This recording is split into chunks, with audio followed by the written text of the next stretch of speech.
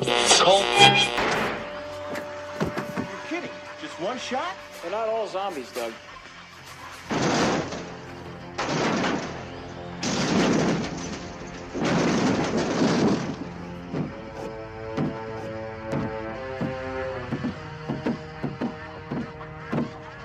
How do you fight this thing?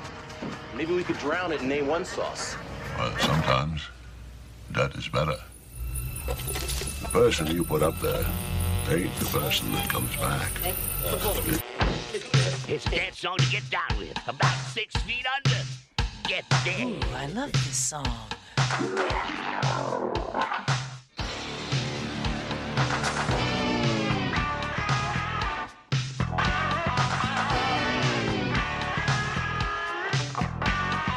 I'm hung up in a grave situation.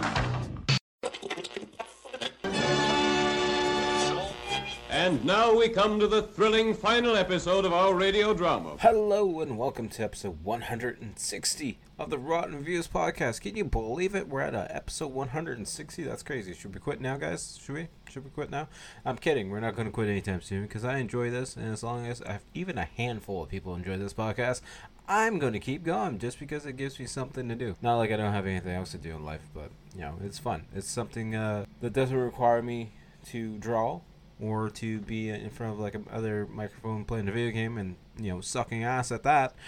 So, you know, I can suck at this platform and still enjoy it. So hopefully you guys enjoyed the episode at hand where we have another part 2. I don't even think I've done the first movie for the review series yet, but we're doing Fright Night 2 from 1988. And if you guys didn't know that, you should know that because it's in the title. But like if you have it on autoplay and this new episode just came up on your podcast platform, I appreciate it. And thank you for coming back for another episode. So hopefully you guys will stay till the end. And yeah, I appreciate everything you guys do for me. It's kind of weird in this moment that I'm recording this podcast because it's Monday and it's 10 after 8 p.m., not a.m. And I've never done a podcast. Well, I've done like podcasts early in the morning, but never done a podcast at 8 o'clock at night. And I'm waiting for Sam with some coffee. It was a long day, and I'm ready to get this podcast on hand and watch the movie at hand. You know, I got a bunch of artwork coming out, like I always. So check out that Instagram. Hasn't been doing that well for like reaching people, so I'm not sure because I took a little hiatus from posting as much if that's affecting it, or if, you know, Instagram just hates me like all other social media forms, because I got another strike on Facebook because apparently one of my drawings was promoting violence, but they wouldn't show me which drawing, so that's cool. I appreciate you, Facebook. You guys are great. Not, but whatever. Thank you. But you know where you can always see my artwork? Definitely go check out that YouTube channel, because we also have the community posts. So I'm going to start using those more. I'm going to post, you know, the single drawings and whatnot, the finished drawings, concept drawings, all that kind of fun stuff. Also, we got the shorts, we got the weekly gaming videos, and we have other videos, old episodes of podcasts, whatnot going up. And like I said, gameplay videos every Wednesday. Pretty fun stuff. You know, if you like watching a gamer who doesn't really know how to game that well, that's me. You should definitely go check that out. We also have the occasional live stream over on the YouTube channel as well, where I work on my daughter's lunchbox drawings, and I'll be doing other drawings on the live streams as well. And then if you want to check out the gaming live streams, I'm keeping those all on Twitch for right now until I figure out a better setup, but it's just easier to just use the I was literally blanking on the word, but I got a capture card. It's a hassle every now and then to keep it, you know, set up. I don't like keeping things set up if I'm not using them, so I break down the station every time I'm done using it. So it's easier just to kind of use the built-in app on whatever game console I'm using. But I will eventually get a new setup for that, get the face cam and everything set up, because apparently people want that on Twitch. I don't know why. All you're gonna see is just a big hairy looking Bigfoot looking guy, but yeah, it is what it is. Enough of that. We're going to get right into the podcast at hand, the episode at hand, episode 160, I think I said. Wow, that's still crazy to think that I've been doing this for 160 episodes. But we're watching Fright Night Part 2 from 1988. It's rated R for an hour and 44 minutes. You can watch it for free on YouTube, just so you guys know. The description on IMDb is: Charlie Brewster and Peter Vincent must face more vampires. out for revenge. That's it. That's all. Keep it simple and short. I'm okay with that. And it's directed by Tommy Lee Wallace, known for Halloween 3, Season of the Witch. He was the director from that from 1982. From 1980, he was a ghost in The Fog. He was the director for this, of course, and he also did the art. He was the art director, I should say, for 1976 Assault on Precinct 13. I really got to revisit that movie. I enjoyed it a lot. And of course, he's got a bunch of other movies that you can definitely go check out. And then, of course, the main writer, I believe, is Tom Holland. That's the only thing I don't like on IMDb. It just says writers, and then it just gives you like 3 names. It doesn't really break down who did the writing, who did the screenplay, and all that kind of stuff. But you should know Tom Holland because he wrote the original 1985 Fright Night. He did Psycho 2, where he played Deputy Norris from 1983. He was also the writer for Child's Play, the 1988 version, as well as the 2019 version, which I actually have not visited. So maybe we'll do that for the podcast. Tim Metcalf, I believe that's Metcalf, was also a writer who also did California, spelled with a K, from 1993, which I haven't actually watched. He also did A Killer, A Journal of Murder from 1995. He was the writer for Iron Maze from 1991, and he was the writer for the 2009 The Haunting in Connecticut, which I didn't really care for. I'm going to be honest with you. These haunting movies, don't really care much for them at all. And the last writer, which I thought was interesting, is Miguel Tija Flores. I probably butchered the first half of that last name, but he's the writer for the 1994 Lion King. He was the writer for the 1995 Screamers movie. He was also the writer for 1984's Revenge of the Nerds, which I don't know how he got part of Fright Night Part 2, but I guess it's a comedy movie in a sense, so that makes sense for him to kind of have a role in there. The tagline for this movie is just "Welcome back," because why not? I'm gonna skip the. I think I'm going to skip the trivia aspect on this one, just because it's kind of all over the place.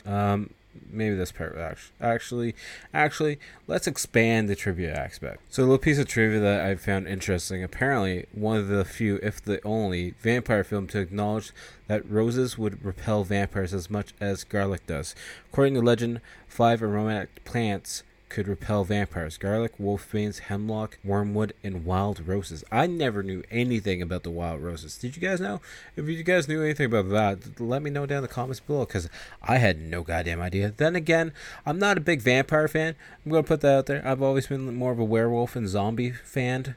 Frankenstein, of course, if we're doing like the Universal monsters, like if we're keeping that on track. I like Dracula, don't get me wrong. And like my favorite vampire movie is Near Dark. I think we did it for the podcast.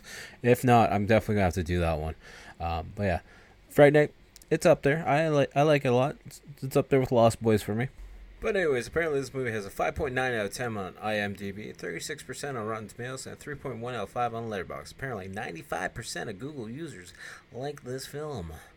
And apparently this movie is supposed to take place 3 years after the original Fright Night movie. The release date was May 19th, 1989, for a box office of $2.9 million.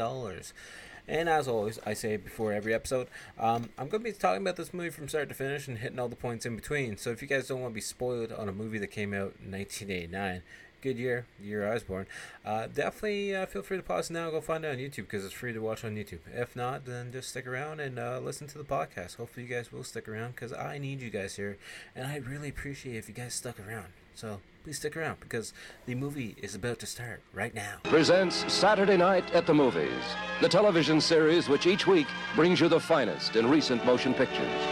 Tonight, tired of good girls? Good night, Charlie. Ready for some real excitement? Looking for someone incredibly seductive? Do you know how to use your lips, Charlie? Then this is your lucky night. Welcome to Fright Night. Fright Night 2. I kill vampires. Enter a world where each embrace takes your breath away. Come kiss me. Maybe it's the full moon, Charlie. And every kiss is a killer. Roddy McDowell, William Ragsdale. Do you mind if I borrow these? If you thought 1 was fun, wait till you do 2. Fright Night 2.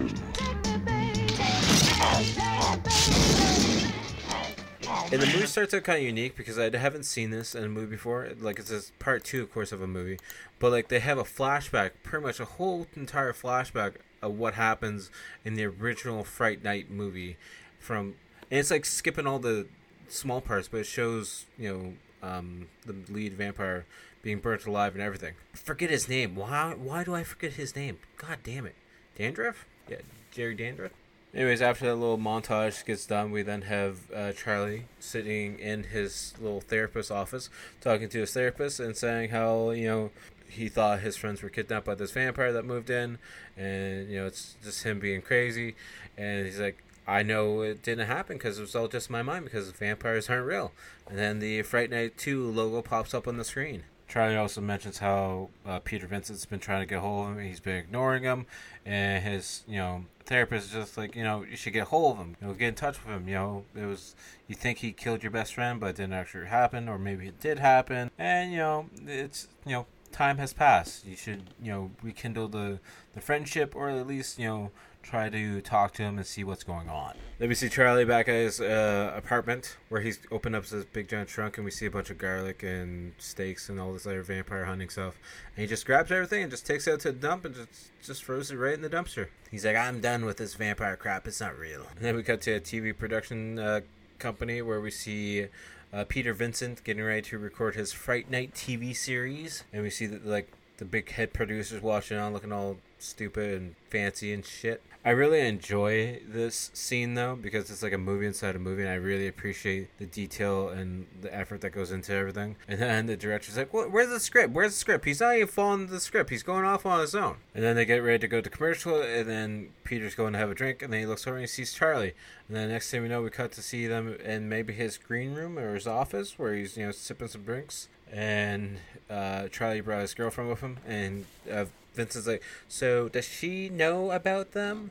And she's like, what, the vampires? Yeah, he's told me all about the vampires. I know all about them. And then we have a little bit of a drunken Peter Vincent who's going on about these various stories, and he's like, the best story of all, of course, Charlie's already told you, about his neighbor and whatnot. And he's just getting a little wasted. And of course, Vincent takes Charlie's girlfriend off into a different room to talk to her about some stuff. So then Charlie starts, walking around the room a little bit, just a little, checking out the stuff. Then he decides to look out the window just like he did in the first movie, and he sees some moving trucks, and he sees some big giant wooden crates being dollied in. And then old school limousine pulling up. He's like, this looks very, very familiar to something I've dealt with before. And you can just tell the look on his face. He's like, yeah, I've been here before. No, it's nothing. Just in my head. That's all it is. Then we see Charlie and his girlfriend in the elevator getting ready to leave. And he's like, sorry, very eccentric vampire hunter there. I had to put you to, deal with. She's like, yeah, it's fine. He's very eccentric. It's a very unique conversation. And it wasn't that bad. It's fine. Then they get to the ground floor of the elevator and they get out. And apparently she has to go use the washroom. I guess there's a public washroom in this building. Maybe, I don't know if it's his home or just an office setting. I think it's like apartment buildings, so I'm not sure why there's a public washroom. But then we see shots of the person coming out of that limo, and then next thing you know, Charlie's all worried. He's like, you want me to come with you? She's like, no, for what reason? He's like, I thought you might be a little jittery. And then he's sitting on a waiting room couch, and that's when the person from the limo comes in with her guards, and she looks very fancy, and she's definitely got Charlie's attention. He's not really sure what to think. Also, that one of her guards is Brian Thompson, who plays Bosworth. He's got that very 80s, bad guy henchman look to him. It's just, he's always looking pissed off, and I think he's a very unique character to have in a movie. But then his girlfriend comes out of the washroom and scares the living shit out of Charlie. Then we see Charlie driving his girlfriend home. But they stop randomly on the side of the road, on the opposite side of the lane too. They don't even stop at a makeout point. They just stop on the side of the road, really kind of random. And then he starts getting ready to make out with her. She's like, I got 7 a.m. class. People actually go to class at 7 a.m. He's like, yeah, it's business behavior or something like that. Anyways, then we have a point of view of a bat coming in over top of the car, and then as they're making out in the car, we start to pan up on the camera, and the lead vampire is now I believe her name is Regine. I don't know how to pronounce that, but it's Dandra's sister. Anyway, she's laying on top of the roof of the car, and just kind of like rubbing her fingers against the roof of the car. It's like, how do you? I guess vampires are really light. You can't feel it on top of your roof or hear it, but whatever. She's got claws, she's got nails. You'd hear it. Okay, so from the point of view when we're looking at the car from up in the sky, it looks like they're on a random part of the road, but now we find out they're actually parked outside of Charlie's girlfriend's house, and she just decides to walk up the long ass driveway to get to her home because she's like, good night, Charlie. I'm going to sleep. But then it looked like it's her house, but next thing you know, she's walking down a long ass sidewalk, and she's just pissed off at him, I guess. But there's streetlights all over the place. I don't know. That shot didn't really make too much sense to me, or I'm just too stupid, or I'm just not focusing enough. You could take a pick. Leave it down in the comments below if there's comments section, depending on if you're watching this on YouTube. Anyways, Charlie doesn't try to put up any kind of fight to try and get her back in the car. And she just, decides to walk home, and we see, like, from the point of view of the bat is trying to follow after her. And she gets into her building, closes the door, and we hear something hit the glass, and it's the dumbass henchman bat hitting the glass. She's just like, what was that? I heard something. Then afterwards in the bush, we can hear something breathing inside the bush, and then someone else that lives in that building leaves, and we feel like the bat's gonna follow after them. And I forget which one this might be, Louis or Belle. I think it might be Belle, actually, played by Russell Clark. The person who just left the building is now in what looks to be like the college or the school, and she gets spooked out by because there's a bunch of guys in the school, and then she notices her shoelace is untied, and she's like, oh no, my shoelace is untied. So she goes down to tie it, and then all we see is Belle's claws screeching up against the locker, and then the sound starts to change, and then we see Belle, who likes to rollerblade, coming right at her, and she's like, oh, there's somebody coming at me with rollerblades on. But they also have fangs and giant ass nails for claws. And they attack this lady out of nowhere. I guess they're just hungry. Midnight snack, maybe? Well, he sinks his fangs right into her throat, and we see blood go all over the place, and then she gets blood all over her paperwork and her schoolwork, and it's like, don't think you're going to be able to hand that one in, actually. That's probably going to go against some codes and conducts and, health regulations, whatever the word is. And you're not going to be able to hand in that homework. And then we see some boobs. Because we cut back to the apartment building where one of the friends is like, why don't you close the shade? Someone's going to see. They could be outside. And then outside, when she closes the curtain, there's this vampire that looks like a werewolf in the sense because he's super fucking hairy. So I'm not sure if he's a hybrid, like underworld kind of thing beforehand. But he's also got like really long ass claws. And he's climbing up the side of the building. And he's slowly starting to put his claws into this open window, and then the lady who's brushing her hair then goes and slams the window shut, and it breaks his nails off, and he falls down like 3 stories into the bush. And then when this guy lands in the bush, then we see Bossworth just having a cigarette outside the bush. He's like, you're supposed to, you bite her on the neck. Then we cut back to Charlie's house, and he's in bed sleeping, and he's being woken up to someone knocking on his door, and he's kind of avoiding it at first and rolling over. He's like, nah, I didn't hear that. And then it's like, yep, sure did hear that. Who's ever knocking on the door, says Charlie, and he opens up the door, and then shuts it right in front of her face, and he's like, there's no vampires, she's really hot, there's no vampires. And then he's like, that was very rude of me to shut the door. And then he opens up the door again, and she's walking down the hall. She's like, you're not the right Charlie, I must have knocked on the wrong door. And then she's like, actually, do you have a light? And he's like, yeah, let me just speed clean my apartment, and then you can come in, have a light, and we could just, do whatever. I did notice inside Charlie's place when he's standing telling her to come in, behind him is a poster for The Predator, which I thought was really awesome. And she walks in, shuts the door, and she's like, yeah, you don't mind if I have a smoke in here, do you? Well, no, I said I had a light for you, so yeah, sure, just smoke in here. You can't smoke in the hallway, probably. Then again, it's 89, so you probably could. And then she's like, I would kill for coffee. He's like, it's fine, drink a lot of coffee while staying. And then she's like, you remind me of someone. He's like, Charlie Cassie? No, that's my cousin. And then she's like, you remind me of someone, though, who had good lips and knew how to use his mouth. Do you know how to use your mouth? Like, oh, okay. We're moving fast, aren't we here, guys, huh? Yeah, don't worry about it, Charlie. You don't have a girlfriend. It's fine. Then as they're making out, Charlie still has his Band-Aid on his neck from shaving. She pulls the Band-Aid off, and then her fangs come out, and she slowly just puts a fang just in enough to get the blood flowing again. And we see her eyes changing the vampire eyes. And he doesn't notice at all until, she's full fanged and full eyed, and then he just wakes up and it's a nightmare. But when he does wake up from his nightmare, he actually wakes up to the sound of knocking on the door again. He's like, oh shit, is she in here somewhere? And then I also noticed he's got a teenage caveman giant poster up on the wall as well. I like looking at these small aesthetics all over the place. And then he gets across to open the door, and he opens the door, and it's Alex. And she's like, I want to talk to you. She's like, why are you white like a sheet? Then Charlie's like, please forgive me. She's like, you thought I was a vampire, didn't you? He's like, yeah, I guess I'm still not over yet, actually, to be honest with you. Yeah, I did. We go up to the back of the limo where we see Danger's sister, and we see Belle, and whoever the other guy is. I don't know which one he is. The werewolf-looking vampire that loses his nails. And Belle's just going to town on this Asian girl. I think she's Asian. I could be wrong. Anyways, he's just like, he's still in human form, naked. He's like, can I have a bite? Please, I'm hungry. We see Alex and Charlie getting in bed. And Charlie's got a cup of coffee with him. And he falls asleep in bed with the coffee.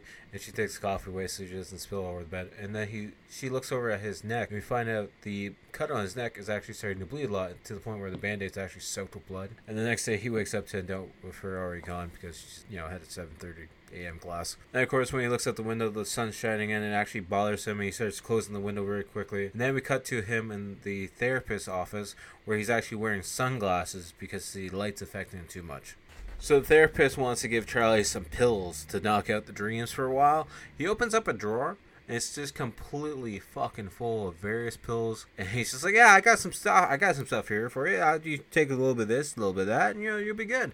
And then he's like, yeah, you know what? You should go to bowling. Bowling will help you get away from your vampire dreams. Bowling, huh? Alright. We got to Charlie at the bowling alley where he's bowling by himself with sunglasses still on, by the way, just so you know. And Alex comes over, he's like, so you're bowling by yourself? He's like, yeah, doctor's orders. It's actually helping me. I feel good about it, actually, to be honest with you. Then we find out Richie's coming over to Charlie's place, wakes him up, and he's almost late for his date because it's been 6 hours of him napping. And we just see Alex standing outside the little art theater, whatever they're going to. And she does not look too happy at all. She's just kind of looking at her watch, got the tickets in hand, being like, oh, yeah. Charlie, he's the fuck up. Yeah, he's the fuck up. Anyways, as Charlie's pulling up to the area, he actually drives by the limo. He's like, fuck, they're here. And then he looks over and he notices his friend Richie is actually going on a date with Dandra's sister, Regine, I believe is her name. It's supposed to be French. Also, apparently Charlie wasn't outside the theater, because then we cut to him following the limo as dead of night, and we have a very, very pissed off Alex still looking at her watch as she has tickets in hand, being like, oh yeah, I'm gonna kill this boy. I like that Charlie follows them home, and he sees them all get out of the limo, and Richie's still with them.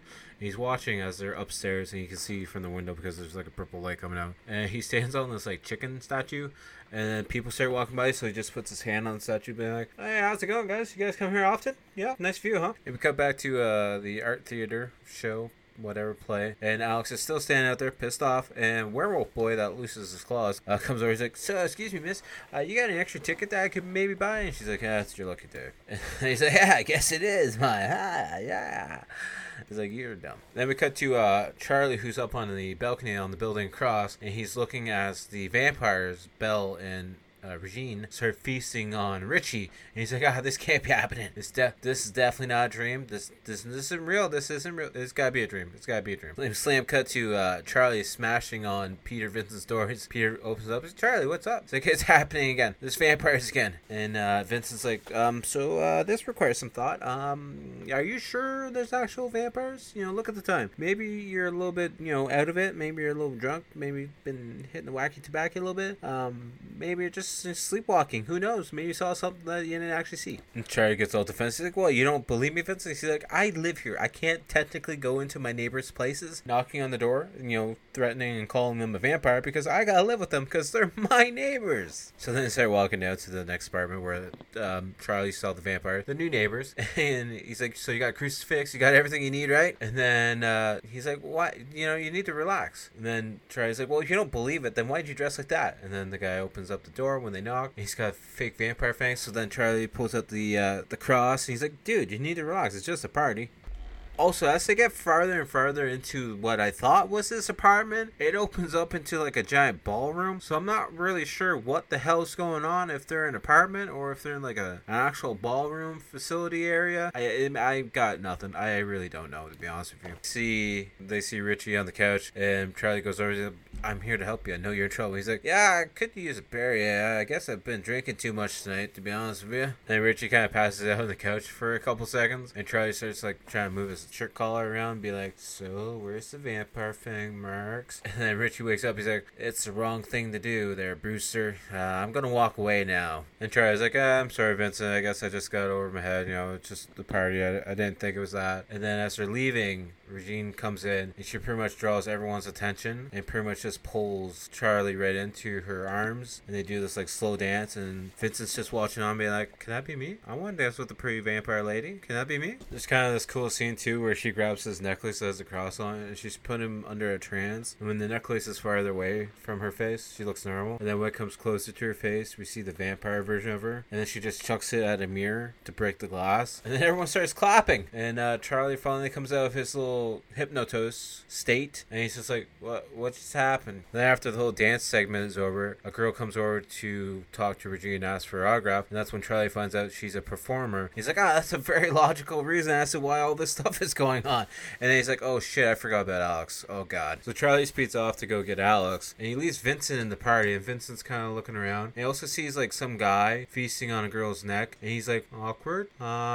I don't know what's going on over there. I think I'm actually going to get ready to turn my back and leave, as he pulls out his mirror. And it's got like this little smoke pack that has a mirror on it. He's looking at it. He looks back and he sees stuff that isn't there, or I guess people that are missing. And it's Regine and Belle dancing. And then he starts freaking out. He's like, yeah, gotta go. Time to go now. Vincent goes to run out of the party, and then that's when he looks down the hallway and we see Regine there. So then he starts running down the stairs, and then she meets him at the bottom of the stairs. So then he has a cross in his hand, and she's like, that's not gonna do anything for you, actually, to be honest with you. And Vincent's like, so what do you want? She's like, let's talk about blood. Jerry Dandridge was 1,000 years old when you spilled his blood, and he was my brother. That's when she then calls Vincent a coward and says he's going to pay, as she then puts her cloak over top of her head, and she slowly starts to disappear as smoke comes out, and we see the cloak fall down the stairs, and then a bat comes flying up, and Vincent just looks at it as it flies away, and he's like, oh yeah, we're fucked. Charlie finally then makes it to a theater where we see all the signs up saying no one else will be seated, and he's like,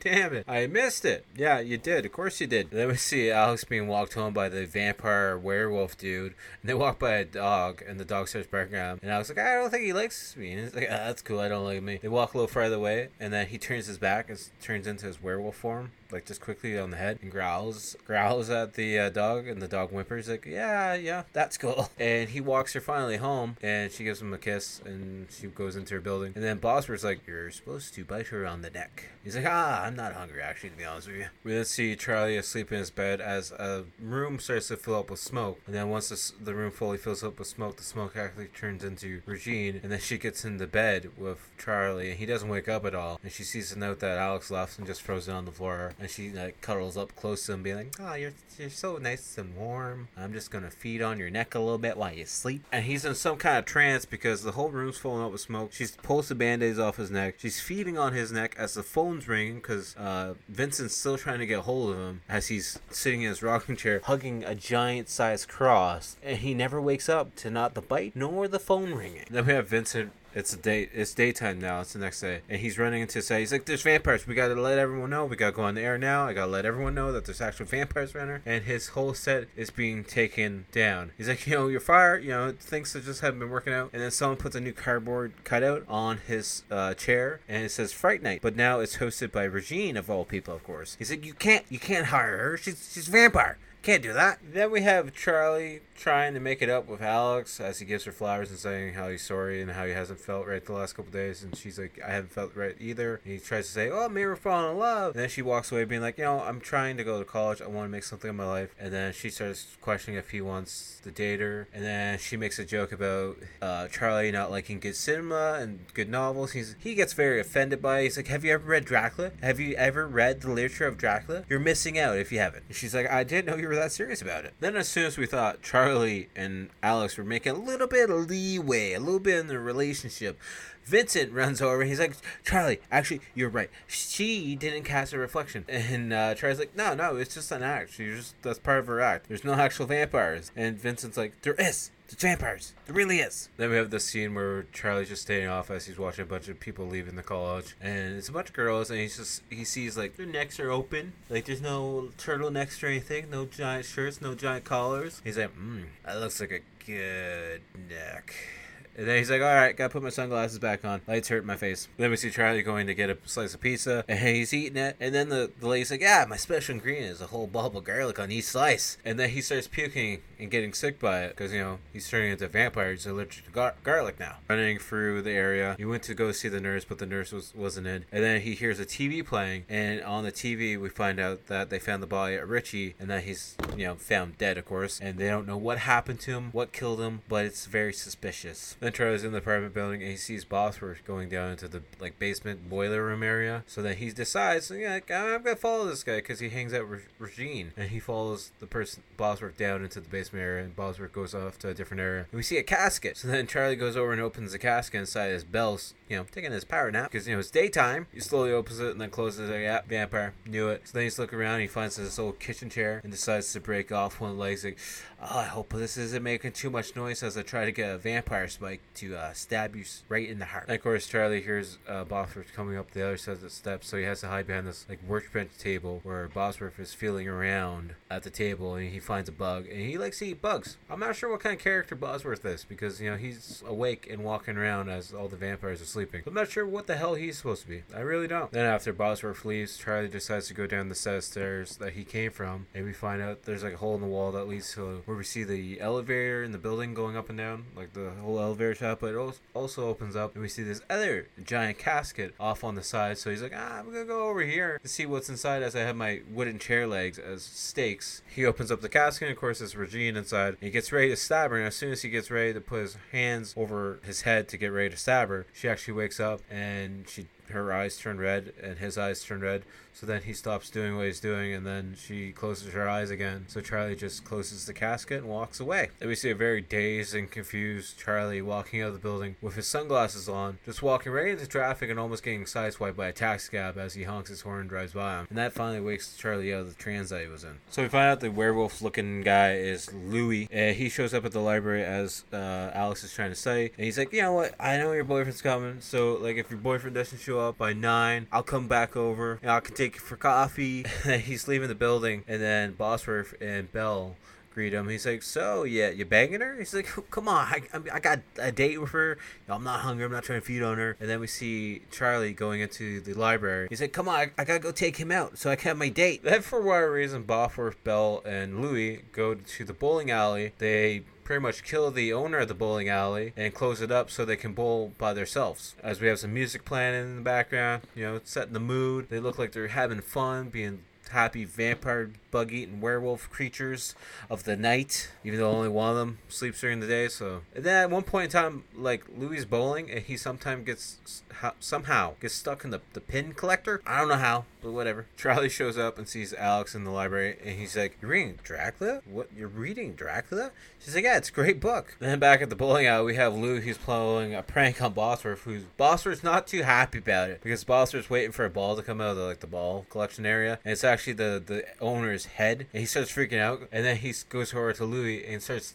throttling him by the throat, being like, that's not funny, I don't like that. And then to calm them down, Belle decides to turn on the TV, and that's when Fright Night, hosted by Regine, comes on. And we find out Vincent is also watching it from a bar by himself, all lonely as he sips on his beer. Then as Vincent's sitting in the bar, this guy comes over. He's like, I know I've seen you from somewhere. What do you do for a living? And he's like, vampire killer. And the guy's like, come on, seriously, what do you do? I know you're a killer. He's like, are you hard at healing? I kill vampires. So then he leaves the bar and gets in his car. He's like, you know what? I'm a vampire killer. I'm gonna kill this bitch. So even Charlie and Alex are watching this little intro to Regine being the new Fright Night host on this little portable TV. And he starts freaking out, so he turns off the TV. And then she's like, I'm gonna go get you some water. As she's going to get some water, though, we see Louis just hiding in the background and be like, yeah, I'm up to no good. So then Louis decides to go over to Alex and grabs her arm. She's like, you're hurting me. He's like, oh, I'm hurting you. It makes your face look pretty, though. And go and call for your little boyfriend, huh? So then Charlie comes running over, and we see in Louis' eyes that he's not normal. And that starts to freak out Charlie. So then Charlie grabs Alex, and they start running out of the library. We're trying to hide, at least. We see them trying to hide in the aisles of the books, and we then see Louis pop up, and he's in his full werewolf attire. Except for he's still got the clothes on, so that's good. So then Charlie drops a bookcase on him, but then Louis just keeps popping up everywhere they go. Louis then gets Charlie down on the ground, and then this is weird because Alex grabs the roses that Charlie got her for like a, please forgive me gift. And she literally rams them right down Louis' mouth. And he starts freaking out, and then he falls out the back window. And then Charlie's like, see, that was not hypnosis. That's a real thing. I know that's a real thing. Which I thought was actually cool because it calls back to the trivia that we mentioned at the earlier part of the podcast. But yeah, watching this before, I never really even realized that the roses had any effect on him. I just thought maybe he didn't like stop being rammed in his throat. I don't know. And Charlie's like, see, if you had never read the book, you wouldn't have known the roses were going to save my life. She's like, yes, I know. So everything's real. I understand now. You weren't lying. You're not crazy. And we're in trouble. And of course, as Regine's trying to record the episode of the TV show, Vincent starts running in with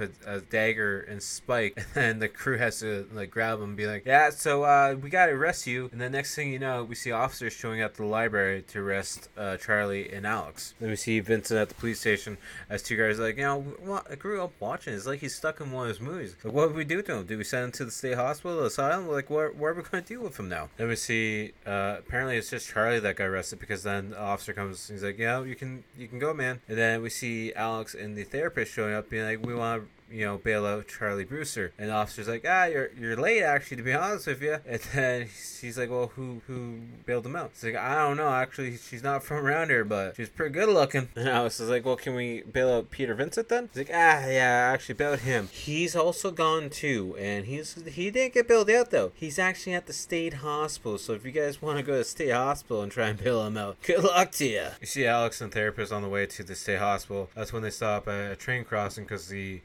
train signal's going off, and Alex is like, I don't think there's actually a train coming, because we've been sitting here for a few minutes and nothing's happening. And then we see the therapist has some fangs, and she starts freaking out, so she runs out of the car, and then everywhere she runs, the doctor's right there, so he then tackles her to the ground pretty much, and she grabs a rock and smashes him in the side of the face with it. Then they're fighting on the train tracks, and she's trying to dig out the train tracks and gets a piece of wood out, smashes him in the side with it and breaks it, and then it's a spike, so then she stabs him in the chest with it, and he's like, it hurts. This feels terrible. You didn't push quite hard enough to actually kill me, though. This hurts. And it's a funny scene because he's like, you know what? I know what you're feeling. I know what you're going through. I'm going to take care of this myself. And then he literally pushes the wood down as he, falls down on the ground to try and make it impale through him more. He's like, there. I got it. We're good now. We see Alex finally getting to the state ward hospital, where she finally is able to buzz in and be like, I'm Peter Vincent's doctor. I actually need in there right now so I can actually talk to him and figure out what's going on with this situation. So Alex has to show some fake cards, and the actual secretary lady doesn't. She's a drill sergeant. She doesn't actually believe that Alex is an actual doctor, but she finally lets her in to see Vincent. And then we find one of the other patients actually helps them, because she drops a card and he looks at it and finds out it's a therapist card. So then the secretary lady takes it. It's like, not the real doctor, huh? So then this guy literally hits her in the head with the mop bucket, and then takes out one of the other guys after hitting the fire alarm, so that Vincent and Alex can get out of the hospital and go deal with their vampire issues, because he's a fan of Dr. Peter Vincent. I don't know why I said doctor. We're gonna leave that in though. You see Alex and Vincent stopping at a church to grab a bunch of supplies, and Alex is like, so am I going to go to hell for this? And then Vincent walks out with the some kind of priest robe. He's like, I'm just borrowing it. I promise. I'll bring it back. Hopefully I'll bring it back. And then we see Charlie in a bath as he's being bathed by Regine and Belle, and she's like, soon enough you'll be immortal. That way I can torture you forever for what you did to my brother. Then Vincent and Alex stop at his apartment or his home to grab some supplies to hunt the vampires with, and he's listing off all the movies that he's used these various items on, and one of them's like, Jaws of the Vampire. I love that one. Then we cut and see Vincent and Alex hanging off the side of the building as they're crawling like from window to window, and they finally get to the vampire's home. And that's when they see Charlie in a robe, pretty much asleep on the couch, kind of moving around a bit. He's uncomfortable, and they sneak in the window, and then they hide behind the curtain, because then Richie walks into the room. He's like, "Hey, Charlie, wake up, buddy. I'm alive." And Charlie's like, "I thought you were dead." He's like, "Nah, I just got off the slab not too long ago. I've just been resting. I'm a vampire." Richie goes to leave the room, so then Vincent and Alex go to see Charlie, and they're comforting him, and then Vincent walks back in the room with a tray of tea, and then I didn't mention this yet, but Vincent on his back has like the bug spraying kit that you wear as a backpack. He's got holy water in it, so he starts spraying Richie's face to the point where Richie starts like blistering up and boiling, and then he falls over and is like, yeah, that's good equipment to have. That's a good weapon. At this point, Alex is locking down all the doors in the room, and then Vincent's trying to help Charlie get to the window so they can get out on the balcony, or the ledgeway, to try and get out. And that's when Charlie starts to change. His eyes start to change, and then Alex has to put the robe over him to try and relax him, calm down, kind of take the vampire out of him, I guess. And then Vincent gets out on the ledge, and that's when the window shuts, and we see Louis in full werewolf vampire form above him, and now we have Vincent hanging off on the ledge as Louis starts, poking at his fingers, being like, this little pig, he went to market. That's when then Charlie grabs one of the weapons that they brought, and he shoots Louis. Louis changes back into his human form as he's falling off the ledge, and lands into the water fountain down below, and pretty much is dead. Then we see the three of them trying to escape through this apartment area, or whatever the place is, and they come into a room where we see Belle trying to light a candle. So then Charlie tries to shoot him, and then Belle disappears, and then the door opens, and we see Bosworth opening the door, and then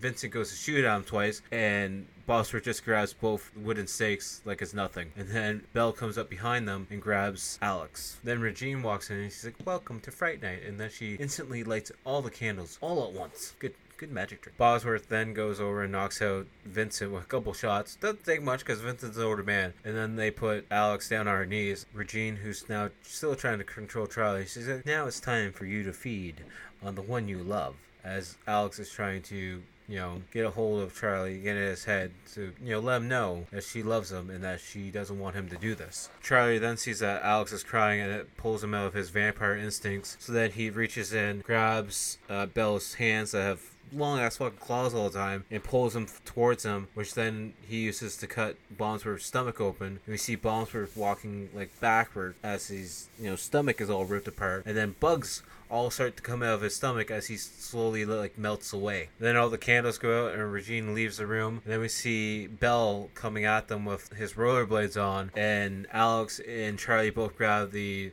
robe, and they literally tackle Belle with the robe to the point where he starts to melt, and pretty much light comes all out, and we just see him melt to nothingness. And then there was one. Regine's screaming because she knows she's the last one alive. So Vincent goes and opens the curtains, and the light starts to come in, and she freaks out, turns into a bat, literally flies through the door, and they have to chase after her as she's flying through all these doors, destroying them all. They then see that she's going into the service elevator, which takes her all the way down to her casket. So then as the elevator is going down, they push the doors open a bit, and then Charlie decides to throw the gun up into the lever section, the gear section, I should say. It stops the elevator from working. So then they hear her doing stuff, and then we see her, she's scratching at the floor of the elevator because she's trying to break through the floor of the elevator so that she can get down to her coffin that's in the basement. That's when then Vincent sends Charlie and Alex down to the basement so they can try and cut off Regine, because if they wait until the sunlight comes up, Charlie thinks he's going to die because the sunlight's going to kill him, or he's going to have to turn into, a day sleeper like Regine is. So we see the two of them running down to the basement. They're getting the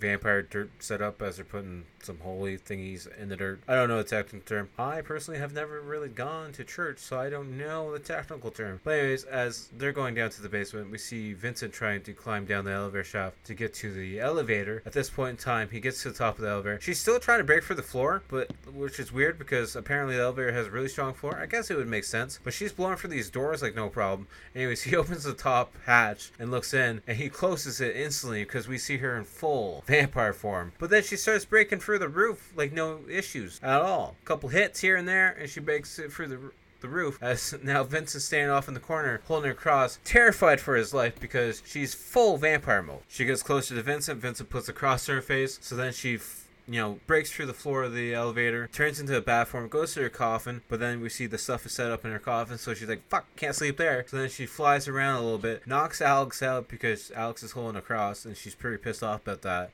And then we see the cross hanging off in the sunlight a little bit, and Charlie goes to grab at it, and he's like, ooh, I don't know if I should touch that. That's probably going to hurt me. We then see Vincent climb back up the elevator shaft, and he goes to the broken mirror, and he grabs a big giant piece of mirror and points it at the sun coming through, and then points it down into the elevator shaft, because originally Regine's like, oh, look, your fearless vampire hunter friend's leaving, and he shoots the sunlight down, and then Charlie grabs Regine and pulls her farther into the sunlight, and then we slowly see her starting to smoke a little bit and burn as the sunlight keeps hitting her because she can't go into her coffin, and then her face starts to like boil and melt a bit, and then it catches on fire, and we see Regine still getting hit with the sun as she's full flames out, and she's walking over to her coffin and falls in.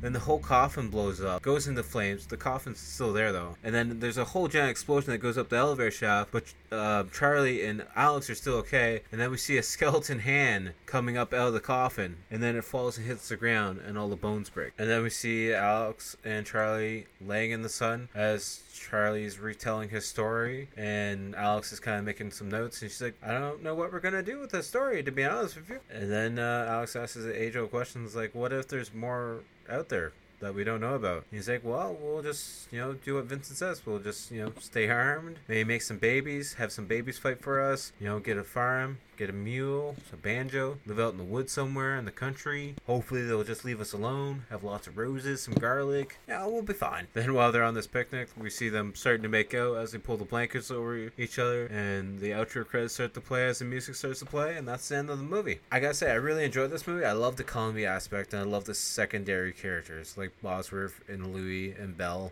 I thought they were all cool, and their look is really unique. I'm definitely gonna have to draw them at some point. I'm probably gonna draw a bunch of characters. Maybe I'll do a whole one sheet of all these characters and see. I don't know. We'll see. I got so much artwork I gotta get done. But enough of that. For the Rotten View on the scale of 10 for this one, I'm going to give it a 7. I enjoyed it. I enjoyed it a lot. I love the comedy aspects and stuff. So I can't remember what I gave the original one. So hopefully, I think they're on par. I personally think they're both good movies. So hopefully, I didn't rank one higher than the other. I don't know. I can't remember, to be honest with you. If I did, I did. But in this moment, at this point in time, during this watching, I'm definitely giving this one a 7, just because I thought it was really good. Sure, it doesn't have Ed in it, which I thought was a really awesome character from the first one. Rightfully so, because what happens to him, he can't be in it. But nonetheless, I thought this was a really good movie. Definitely highly recommend watching it. And like I said, you can watch it for free on YouTube. Alright, which brings us to our time of the night where we gotta pick what we're gonna watch next week, or day, whatever, it doesn't matter.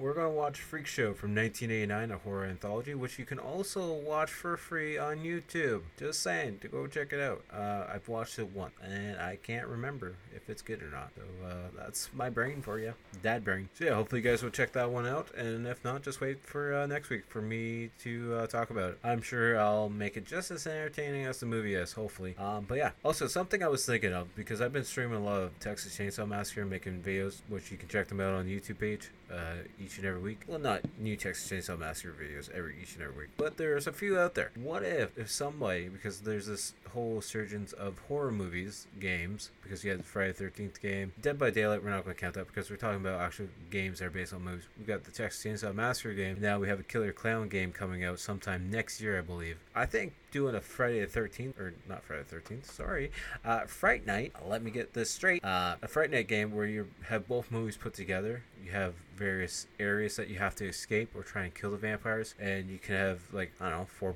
4v4, maybe 3v4. I thought it'd be a cool concept, so if somebody listening to that wants to make this game, feel free to take the idea. Just give me some credit for it. I think it might be a kind of cool idea, but maybe that's just me being silly. I don't know, maybe, who knows. Let me know down in the comments, though, wherever you're listening to this, if you think a Fright Night game could be something that could be interesting. Maybe a Lost Boys game. I would go for a Goonies game, too, or a Gremlins game. Gremlins would be awesome. Kind of have like a race against the clock kind of thing where you gotta try not to get all the actual gremlins active or something along those lines. I don't know.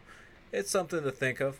it's something that could happen at some point in time, but it probably won't. But anyways, enough of that. Enough of me having a tangent about video games, because I like video games and I like horror movies. You're here to listen to the outro band now, because they're going to start playing here in a few seconds.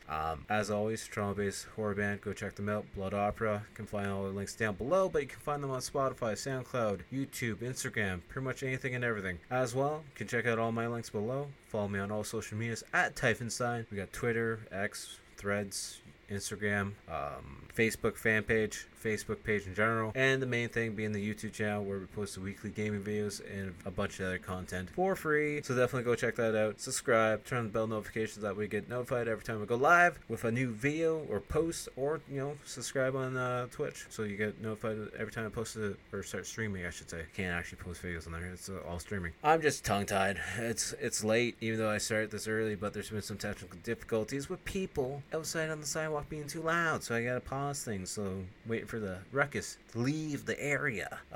Joys of a small town. Anyways, make sure to check all that stuff out, and yeah, make sure to, wherever you listen to this, hit that rate button, subscribe button, leave a star review if you're on Spotify, Apple review if you're on iTunes, Apple, whatever it might be, or any other site. And the main thing you guys can do, if you don't want to do that, hit that share button, share it with your friends, your dog, co-workers, your enemies. Share it with your enemies. Make them really annoyed to listen to this podcast. And yeah, just share it all over the place. Until next time, I'll talk to you guys all later. Peace.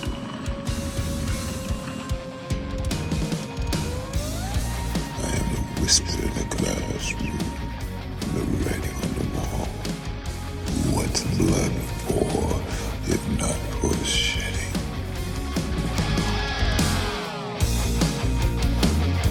You used to play that childhood game, didn't you? The one where we chant his name. Was it true? Staring in the mirror, I can say, come to me. I can hear him calling back to me. Be my victim, Candyman. When I say his name again, and then me will appear. My whole world disappear.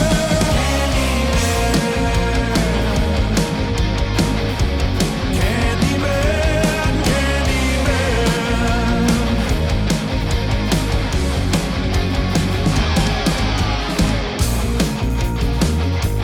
Was it for real this time, or a dream? Was it